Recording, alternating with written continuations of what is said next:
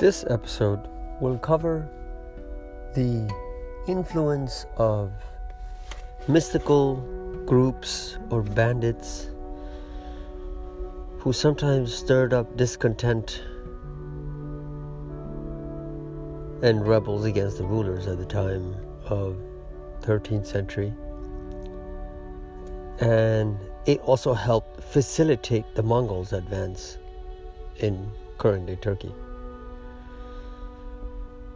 At the time, Burhanuddin had a few disciples. One of them was Jalaluddin Rumi. And throughout his mystical exercises, as they had been elaborated for the past 4 centuries among the Sufis, he applied that with his students, with his disciples. And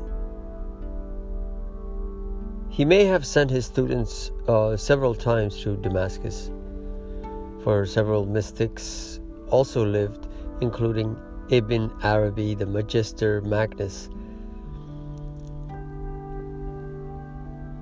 The political situation in Anatolia had worsened during Jalaluddin's years of discipleship. So, the ideal society for disciples was not really there. So during the 1230s and early 1240s, Maulana may have led the normal life of a religious scholar and yearning for that discipleship lifestyle, teaching and meditating. Then, in a mundane October 1244 of his life, something unexpected happened. I mean, one could interpret this in a way where Jalaluddin probably wanted some kind of excitement in his life, because he, his whole life was trained by scholars, and at his time, there was a lot of respect for mystics and their kind. But since that wasn't his lifestyle anymore, just having kids and working as a professor, he really felt like, one could interpret it in a way where he really wanted something new to happen, or for that discipleship to continue. He was yearning to, because it wasn't completed. Burhanuddin, due to political situation, the raids of Mongols had moved from Konya and later had died. So anyways, back to October 1244, something unexpected happened. On his way home from his madrasa, Jalaluddin encountered a stranger who put a question to him. Who was greater, Muhammad the Prophet or the Persian mystic Bayazid Bastami? For a while, Bayazid had claimed, "Glory to me, how great is my majesty." The Prophet had acknowledged in his prayer to the Almighty, "We do not know thee as it behooves." This encounter had ignited him, set him aflame, rejuvenated the old lifestyle and outlook as a disciple, and always looking for answers and questions and debates and conversations.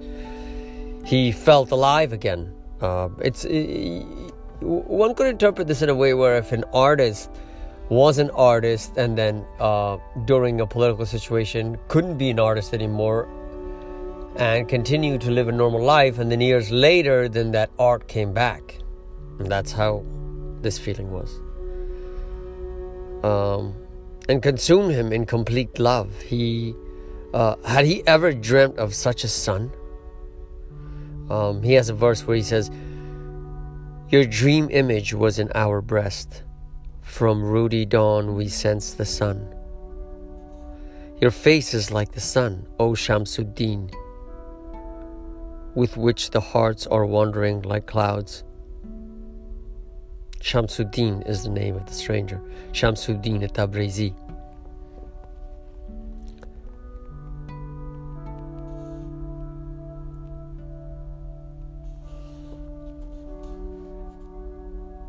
But suddenly God's jealousy appeared, and whispering filled all the mouths around. Jalaluddin was heartbroken, torn from his son. What could he do? The stranger had mysteriously disappeared. Yet at this moment his own transformation began. He turned into a poet. He began to listen to music.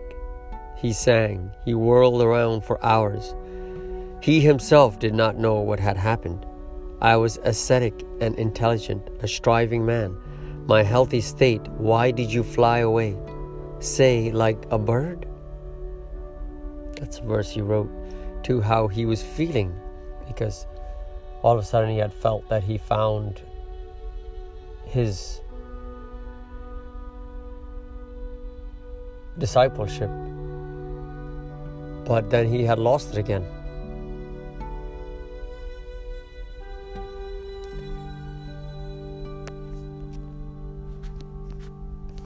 We will find out what happens to